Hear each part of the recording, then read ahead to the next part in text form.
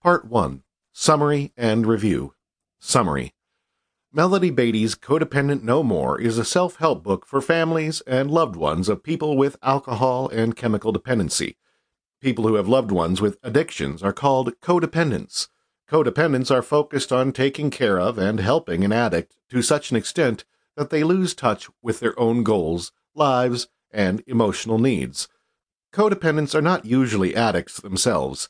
They often feel that they do not need help, since they are not the ones who are sick, and are not the ones who are behaving badly. However, codependency leads to great unhappiness, anger, and guilt, and can make it very difficult for codependents to function or to have healthy relationships, even if a loved one becomes sober. Having a loved one who is an addict leads to long-lasting trauma. Codependents need help to address this trauma. Codependents tend to adapt a series of unhealthy behaviors to deal with addicts. They feel responsible for others and often take on a compulsive caretaking role, where they provide help even when it is not effective or wanted. Codependents lose their sense of self-worth and repress their own emotions. They may become obsessive and controlling as they attempt to keep the addict from using alcohol or backsliding. Codependents have trouble establishing boundaries. They often feel angry and depressed.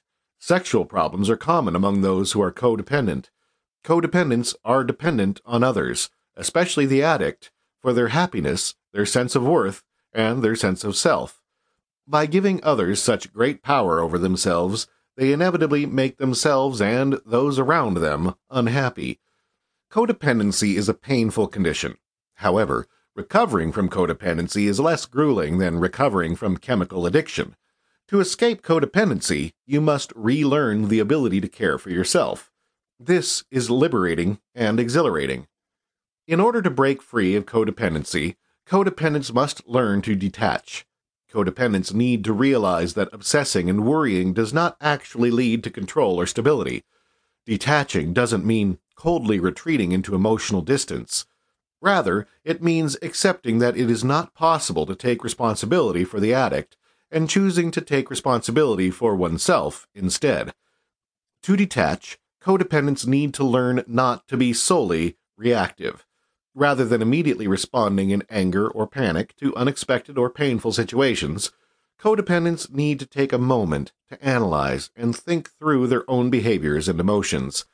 It is also important to stop trying to control the addict, because addicts in the grip of addiction cannot be controlled. Instead of trying to make the addict behave in certain ways, codependents need to find ways to make themselves happier, or to do things that make them comfortable, and take steps within their own control. Codependents often get caught in the Karpman drama triangle, named by researcher Stephen B. Karpman. The triangle has 3 positions: rescue, persecution, victim. Codependents try to rescue others from bad situations or danger.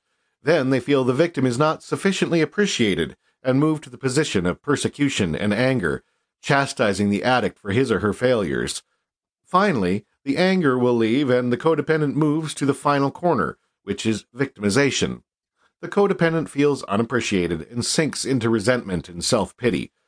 To break out of this triangle, codependents need to learn when not to give or rescue, and when to let other people take responsibility for their own actions.